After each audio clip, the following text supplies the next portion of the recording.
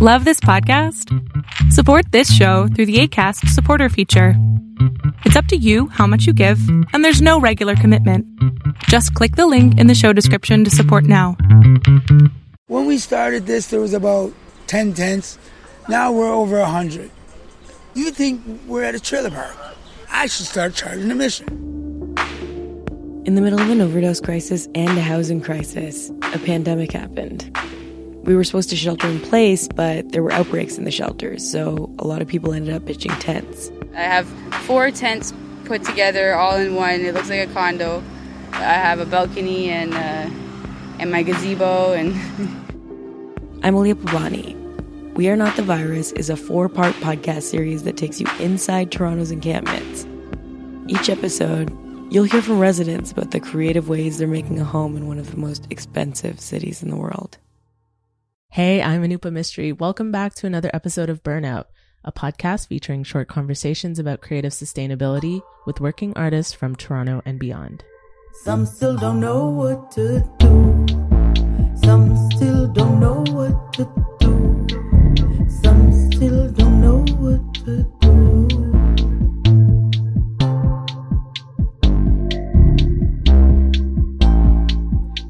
Dog Bing.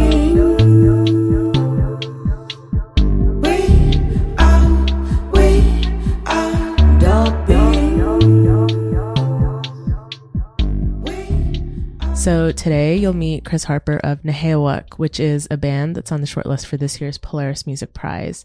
The band is from Amiskwichi in Treaty 6 territory, which you might also know of as Edmonton, Alberta.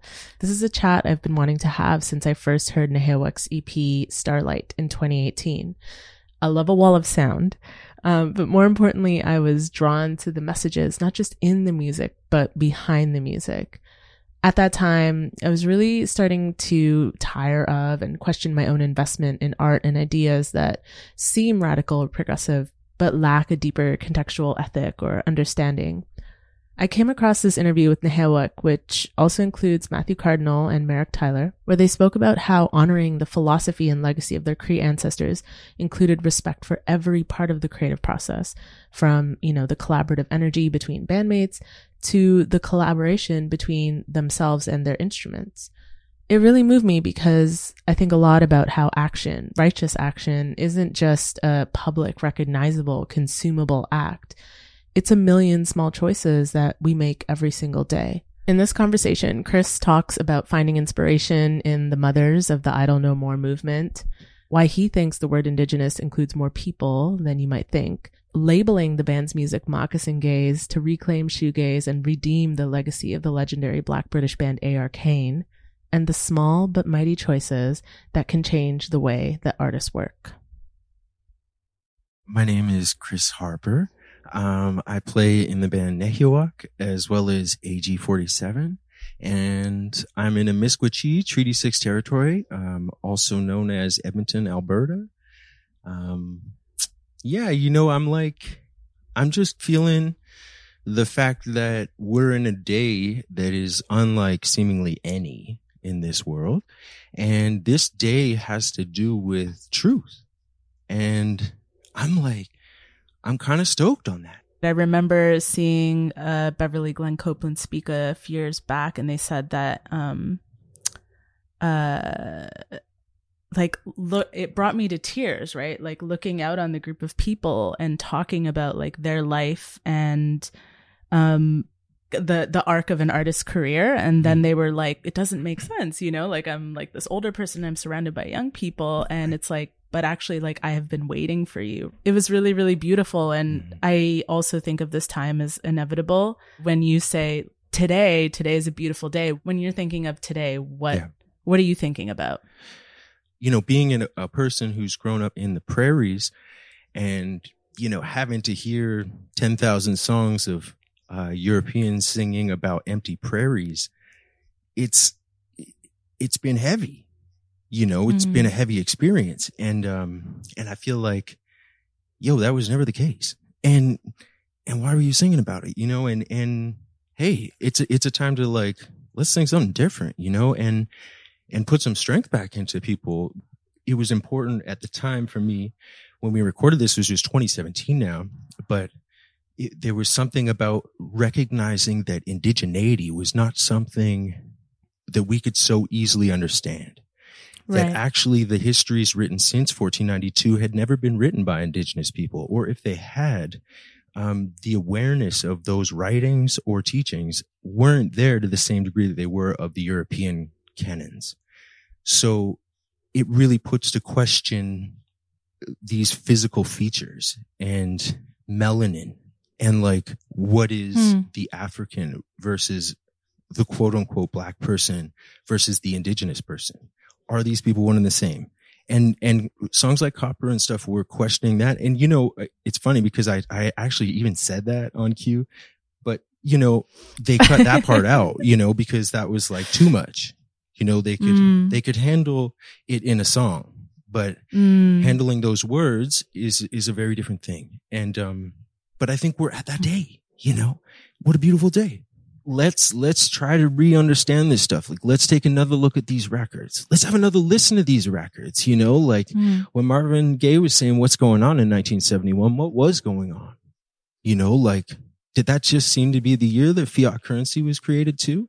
Like, yeah, it was. And the fact that Sly made a response within 2 weeks and he said there's a riot going on, you know, and that's, you know, so this is a long history and that, you know, that's only till 71. We're going way back in all this to the treaties and also with the name Amiskwachí as opposed to Amiskwachí-Waskahigun, which has to do with the fort. And a lot of people they'll call it Amiskwachí-Waskahigun because it is longer and it's seemingly harder to say and it seems more kind of something. But in reality, that only puts us back to the 1800s. Because those forts weren't there before that. So before that, it was just Amiskwachí and it had to do with the Beaver Hills and the places that, you know, dealt with buffalo, the hides were tanned on these hills. And then these rivers, I mean, these rivers were the highways. When you all came together, and maybe this is a good time to introduce your bandmates, but when you and your bandmates came together to form Nehiyawak, what were you trying to express? There was talks and lectures in 2012 and 2013 that had to do with the I Don't Know More movement. And that movement was created by 4 women in Saskatchewan. And this kind of idea really just like, it really did kind of erupt, I should say, across Canada, where there were talks at campuses. There was like, you know, all kinds of these, like, I forget what they're called, pop-up powwows or something like this. They were just like events just starting in places and they would all be text to find out about them and stuff. And anyway, I was just kind of blown away in the sense that it just felt like, wow, okay, here's what this is. Now, what are we going to do? Like put on like Neil Young and Crazy Horse or something? Like, oh no, you know, like we gotta have some tunes, you know, what these conversations are doing to me, like the vibration of it is like shaking me and I want that in my music. So around that time, I asked Matthew, who is my friend and worked at a guitar store, Matthew Cardinal, who plays keys and bass and sings in the band. We should start a band, you know, like imagine if everyone in the band was indigenous, you know, like wouldn't that be sick, you know? And what if we were all Cree in the band? Like, wouldn't that be sick? And it was an idea and it took 4 years to come to fruition. And it wasn't until my cousin, Merrick Tyler moved to town and we went to Easter dinner and he just was like, yo man, we should jam sometime. And I was like, actually, that sounds great. We should call my buddy Matthew. And bang, it was like in a couple of nights, we were starting to work out the material that I had been writing since 2012 and then, or 2013. And then we ended up writing new songs as well. The first and last track on the album were instrumentals, but we came up with the idea about trying to time it to the river. So then that was like a whole thing and trying to essentially just point out where we're from and in as deep a way as we could and not necessarily get into traditional knowledge. And none of us were Nehiyaweban speakers. So we weren't, like I grew up with my mother speaking it, but she wasn't speaking it to her children. And this is again, some of the irreparable damages of the colonial history that exists. So it's been all of our own work to try to learn more words and get more involved in our communities in this way. But when we made that recording, I just feel like it was just pure love, you know, and we were respectful. It was like a sober environment. We were like doing prayer, not prayer, but like smudging every day, you know, like just like trying to create the coolest vibe. And so that I'm so stoked about. You're talking about being almost on this process of discovery through the making of the music. Absolutely. And so where have you ended up? And maybe a good way of speaking to that is something that you thought or did or believed 3 or 4 years ago at the outset that has changed now or shifted. Yeah. You know, for me, there was a certain sense of identity, from a musical standpoint that I was trying to understand, with this idea of this band. And then there were some different approaches, like when we decided to try to name the band, as opposed to just like coming up with a name or picking it out of a hat or any of these things. We just went to the elders in our community, which were our parents. And it was Matthew's dad, Tarzan Cardinal, who said Nehiyawak. And I kind of, to be honest, was inspired to even do that by listening to the Ethiopians. And just learning about how they got their name, you know, and they had went to the Rastafarian community and into the elders and were like, hey, what do we call our band? And they said the Ethiopians. So that was a real inspiration initially. Right. And it really feels too like we were attacked. Well, again, I can only speak for myself, but I was kind of attacking, you know, European genre and classification systems by going after moccasin gaze, because really shoegaze, for one, was created by two melanated individuals, who were in the band Arcane, but also the contortions that happened after and how it became this English speaking, you know, European descent language. Moccasin gaze was an attack because I always felt like I couldn't be those bands in a way that was asking people to ask themselves what the genre is, you know, like, right. What was it in the first place when those songs were being created?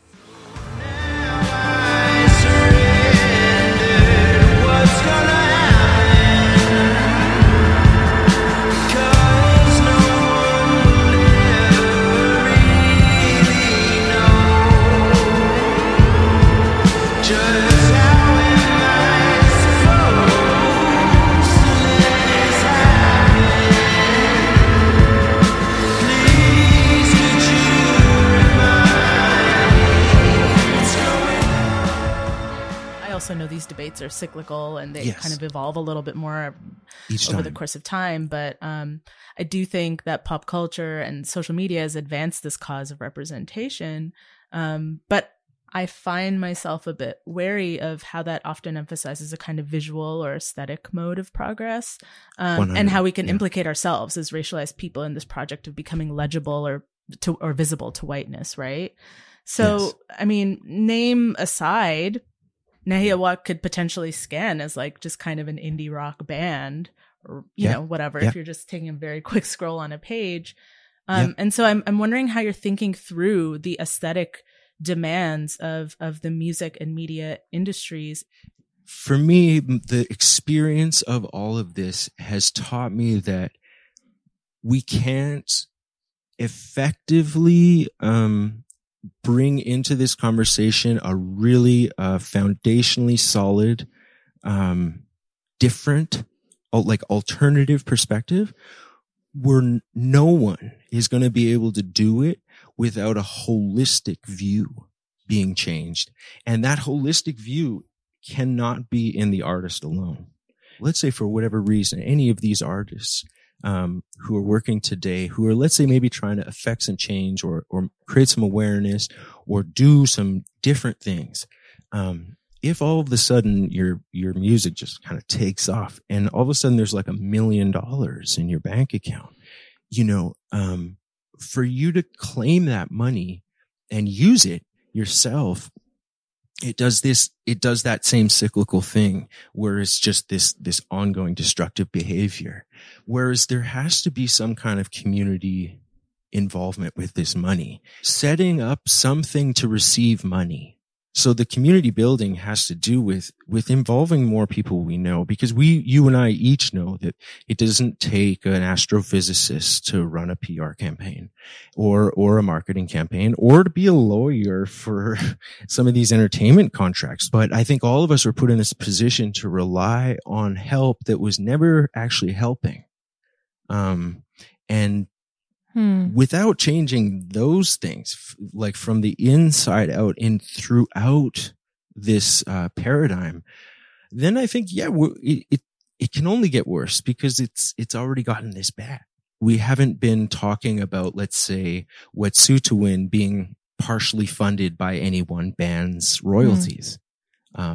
Or any of these things, instead, these are the lawyers in some cases, sometimes the label owners who end up buying the masters or publishing to artists. And then they're the ones who hang on to those dollars into perpetuity. I specifically been veering away from any term white or black, because I've been learning about the legal implications. But when I say indigenous, I mean black. And I also mean indigenous is the way that maybe you've seen on the emblem of the Redskins. People's understanding of where their estate is and where their birthright is and how they've been being held back from that birthright and estate could become a lot more focused if people were more into that idea. What is that? Like nationhood in this isolated environment where everyone's out for themselves, fighting for dollars, seems scary. It doesn't seem like the foundations that we got to have when Bezos and Musk are making billions, and they're launching stuff into space and this kind of thing. And but without any indigenous influence, and it's like, man, that can't be right. There's something not right there. And it's just because 80% of the world are melanated, and how many of the world is included in this conversation who are melanated? And that's the big thing. And that's where we're trying to change. And I feel like people got to get into etymology and laws, because that's, if we put all our faith into how the colonists and the settlers described our ancestors, then we're stuck in their ballpark of understanding. We can't understand ourselves. Anyway. I'm aware that there's so much that English can't capture about the stories that you're trying to tell, and even in this conversation, right? Yeah. And you've spoken in another interview about trying to insert different linguistic realities into art, and I think the things you're saying definitely speak to that. Yeah.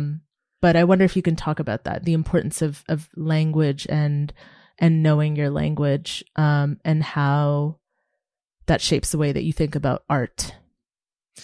Well, I grew up in an environment with my family, like my mother, who's Nehiyaw. She worked for the government, and my father worked as a carpenter. And so during the days as a baby, I was actually raised by a woman who is Iranian, and she taught me Farsi up until age 5. And wow. She would speak to me in Farsi, and then I would speak back sometimes in Farsi, but sometimes in English. And I actually have like a really good ear for Farsi. There is essentially many things in Nehiyawewen, from how I've been told, that can't be said in English. But there's also like a lot of English terms that are used that don't actually mean what we think they do. But all of these languages that were seemingly created to describe all of these things that we're interacting with in our life, which are just like, we're just vibrating, talking about it, but we're not even saying anything. But it's like haunted language. Yeah, it's haunted language, right? And And two, I feel like people get worked up in ways in their anger, in some ways within language, but it's still not always founded anger, because if we knew what these words meant, if we knew the legal implications of how we use them, would it affect how we speak? And it likely would. Kind of building off of what you were just talking about language and kind of carrying, like almost being weaponized, carrying these implications that we're not aware of. I mean, one thing that kind of comes to mind, or that I've been thinking about a lot, is the song Starlight, your song Starlight. As someone who grew up in like a working class suburb, an industrialized suburb of Toronto, and like feels very detached from the outdoors, the connotation of a word like starlight is infinitely different than what now the contemporary connotation of that word would have for people in Western Canada or Indigenous people in particular. Even in the history of jazz music or bebop, you've had these stories of guys getting driven out to places by the cops and just left there, or beaten, or, all these kind of things. So the thing is universal, the tactic, but that Starlight tour was to do with Neil Stonechild in Saskatchewan. And that's where it got kind of the most amount of awareness. I included women in the second verse.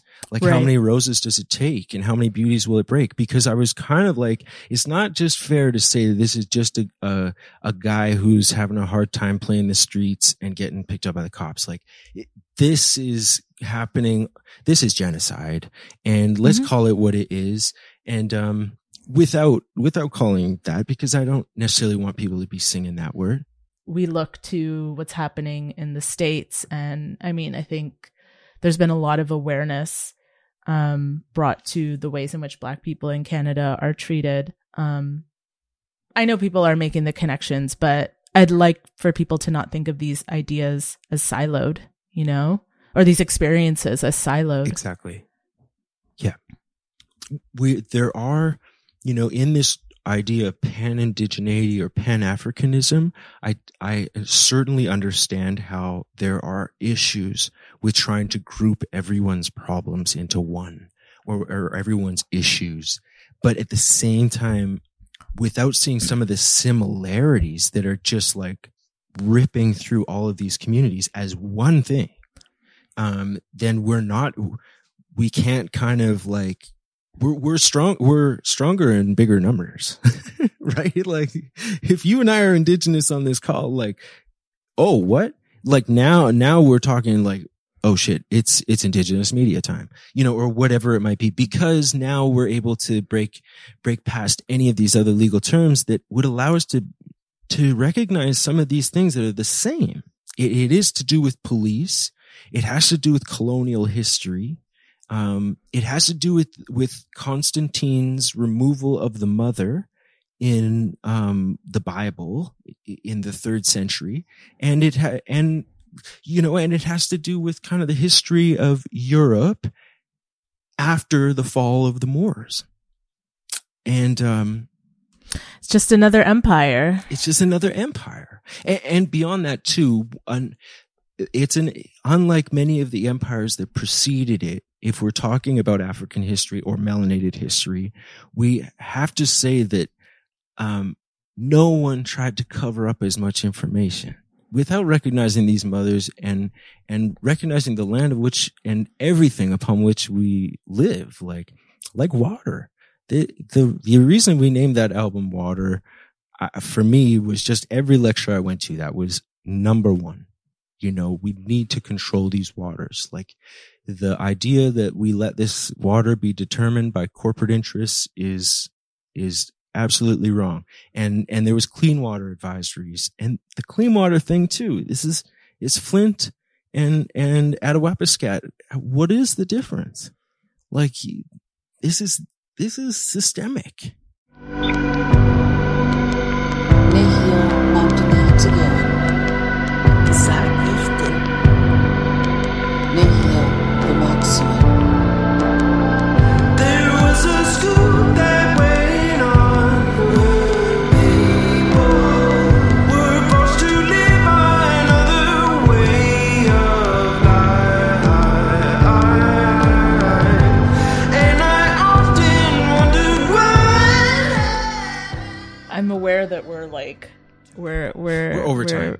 we're over time and You're all gonna have that to stuff edit here. this. I know. Thank you so much. Oh my God. Oh goodness. Absolutely. Um, Anytime. We got to connect more. There is some real aspects to this work too that I think require our organization and our kind of like bringing our communities together. All kinds of people in this country, and other countries together in this story, you know, cause I feel so much more comfortable in this conversation than I have in many. Because so often on the other end of this line, I'm having to speak to someone who these things I'm saying are so radical that they're just like, what, you know, like, what are you talking about? And, Right. or cut it out, you know, and, and you will have to do a lot of cutting out, which is great. I'm trying to learn to speak with that voice instead of speaking with fear or by being timid, you know? Yeah, exactly. I think people thought I was quite outspoken, but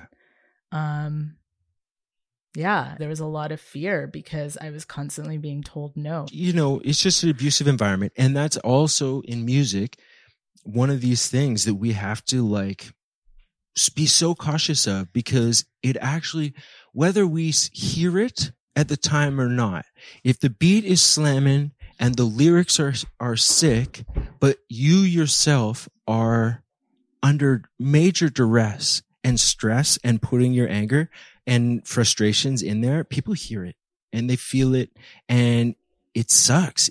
If we could avoid that, if we could just embed it with love, like then that vibration has the ability to like help people out, you know, help people heal. We didn't have years of touring under our belt where we might have, you know, been getting loose or maybe acting in ways that we shouldn't have, or any of this. We didn't have that history, you know, and I personally still can say this, but I know too that we're also, you know, everyone's got to deal with their life and their choices, you know, and the environments of music and all the free alcohol, like, is scary places, to be honest. Yeah. And part of maybe a good reason why they had to kind of shut them down in this way, like beyond the actual safety of people of a disease, like the disease of that kind of consumption and abuse that can lead to really bad things. You know, I was thinking about the Instagram post that you made. Yeah. About the Junos, about not going to the Junos and then donating the cost of attending to the Junos to the Wet'suwet'en land defenders. Yeah. I'll read some of it because I'll share that for context. So you wrote, and this is a very small excerpt because it was long. And I'll link to it so people can read it. But you said, I wrote these songs because of experiences in my life, and I wanted to make music that didn't feel like it was contributing to the erasure of others' histories or supporting colonial ideologies through art and language. For me, I had never thought of awards for my music and was often much more concerned with the process of recording and working on writing on my own or with others, all while ensuring the messaging in the lyrics and arrangements did not add to the rhetoric of colonial violence or support the legacy of acceptance. Today feels like a day that we consider making different choices. Right. So, I mean, leaving people with that, you know, how can people start making different choices, and specifically in relation to their careers and to being an artist? Yeah. Well, I think, you know, I've been conscious of this for some time, but at the same time, this is an ongoing amount of my work. And part of that work is about understanding that, like, for instance, and this kind of goes back to what we were talking about, but when there's these opportunities to go on these trips and go on these tours, and there's all these new people and all this new stuff, there's going to be like a whole bunch of alcohol there. And there's likely going to be some people who would be willing to get intimate with you at the drop of a hat or something.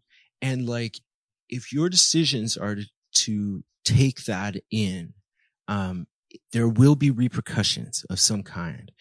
Either what's going to happen is you will be known for exporting a type of behavior that is really working against growth, and it's working against people, you know, healing. And how do I treat people? You know, like how do I act out here? You know, like, am I the coolest, hippest person around? Am I like, you know, the flyest with all the ladies or the guys, or, you know, like any of this kind of thing? Like, it's really about anyone doing this music stuff, for the most part, got into it because they got hurt and they were looking for healing in some kind of way. And a lot of times it was art. And the reason that it was so powerful is because the language and everything in it, the intentions that were put in some cases were put in there just to make you feel good. Even though we're all out here trying to act like individuals, there is something about the individual that takes everything away from the community. And, Totally. and so we have to be aware of that. And it's just like, it's exciting in the sense that there's no real infrastructure set up. So we have to look inward. We have to imagine the kind of things that we want to see. And that's the only way we're going to see them. If we just like, you know, with our eyes closed, feel around until something feels good, we're not actually even trying to manifest anything. Everyone has the same opportunities in that. And I think we're just, it's at a time in history where it matters more than ever. Like, if we find out that you're singing these songs about change and hope and all these nice ideas, but then we find out that you're like out there abusing children and, you know, living a treacherous lifestyle, then in reality, that's like, it's important that you stop. It can't, you know, we can't just keep like creating environments for it to happen and hoping that it won't. Like, it's, you know, it's just a time to get real on all levels. And I think a time for people to be courageous and different. Maybe you're trying to build something different, you know, and maybe what you're building is got healing at its core. And I think that's the only way out of this, you know? Thanks for listening to another episode of Burnout. Please subscribe, share, and review the podcast. It helps people find the show. You can also follow the show on Instagram at BurnoutPod, or if you want to know more about what's rattling around in my old brain, you can subscribe to the Burnout newsletter at anupa.substack.com. The theme music is by Lal. The song is called Dark Beings. Original music provided by Jamal Padmore, and artwork by Ahmad Studio. Thanks so much for your attention. Talk to you soon.